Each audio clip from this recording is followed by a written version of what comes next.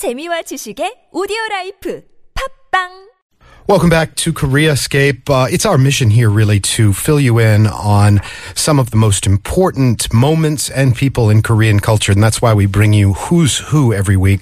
A little profile of somebody who's made a big difference either in the past or present. And to bring us that, we have Jung-bok, our Who's Who investigator at large. Nice to have you back. Hello, Kurt. So let's point our efforts in kind of an Olympic direction. Yeah. So we have 204 athletes, 103 men, and 101 women to compete in 23 sports. And our Jung-bok, he's the 37-year-old sports shooter and triple Olympic champion.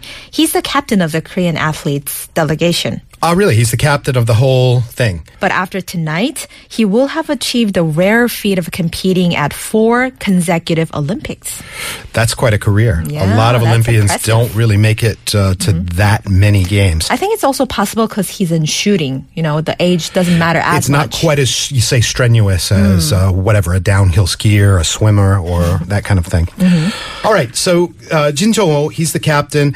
He is apparently a fantastic shooter. He's won in the past some gold medals, hasn't he? He's one of the most successful shooters in Olympic history with 5 Olympic medals. And there are only 2 others with the same record. And he's the only athlete who has won 2 consecutive Olympic gold medals in men's 50-meter pistol. And tonight at 1 a.m., and that's the qualification at 3:30-ish. That's the final. Jin aims to defend the Olympic title in men's 10-meter air pistol. Yeah, sure. So he started shooting relatively early, right? In high school, so he's been shooting for about 2 decades. And, you know, for athletes, injury is inevitable for most athletes. And actually, Jin got injured twice after he became an athlete, but it wasn't while he was training, because how do you get hurt while you are shooting? Unless that gun has one heck of a kick, I'll tell you. So once he broke his left collarbone in a traffic accident and a right collarbone while playing soccer in college. But after being hospitalized for 3 months each time and he went back to training, he truly realized the joy of shooting.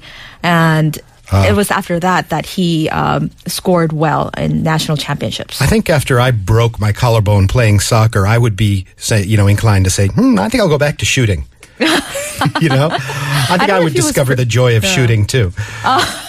Good point. Okay. Well, there's a metal pin in his shoulder, on his right shoulder. Still now? Yeah, with in the shoulder that he shoots with.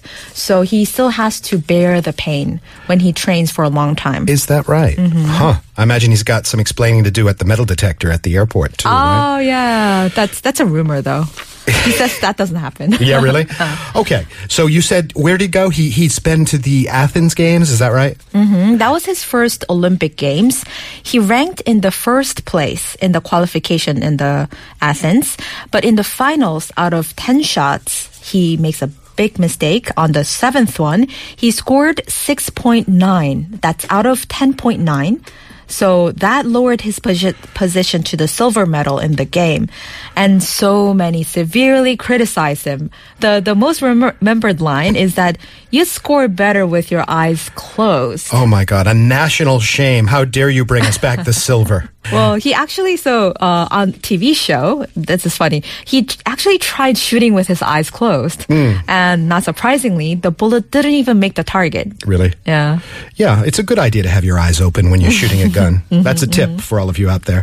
So after Athens, let's see, they had London and Beijing or vice versa.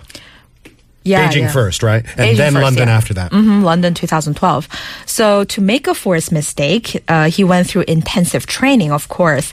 And one of the ways was to put a piece of ghost stone on the muzzle so that he doesn't lose balance when aiming and shooting.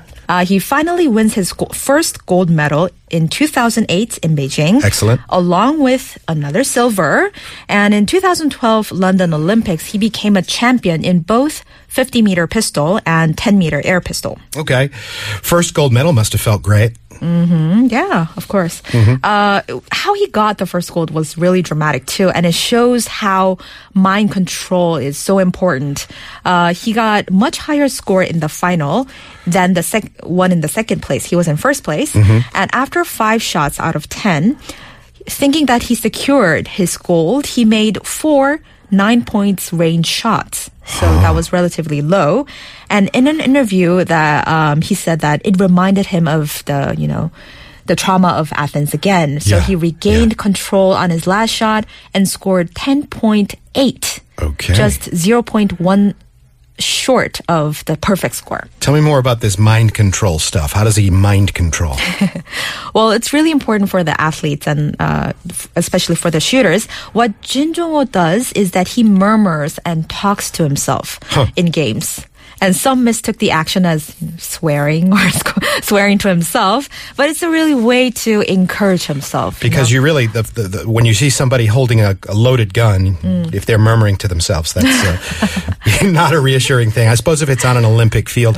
Any other little quirks and fun facts about Jin Jong-ho before we wrap it up? Well, when he shoots with one hand, the other one is just there, right? So it makes him feel more stable when he puts his left hand in his pocket.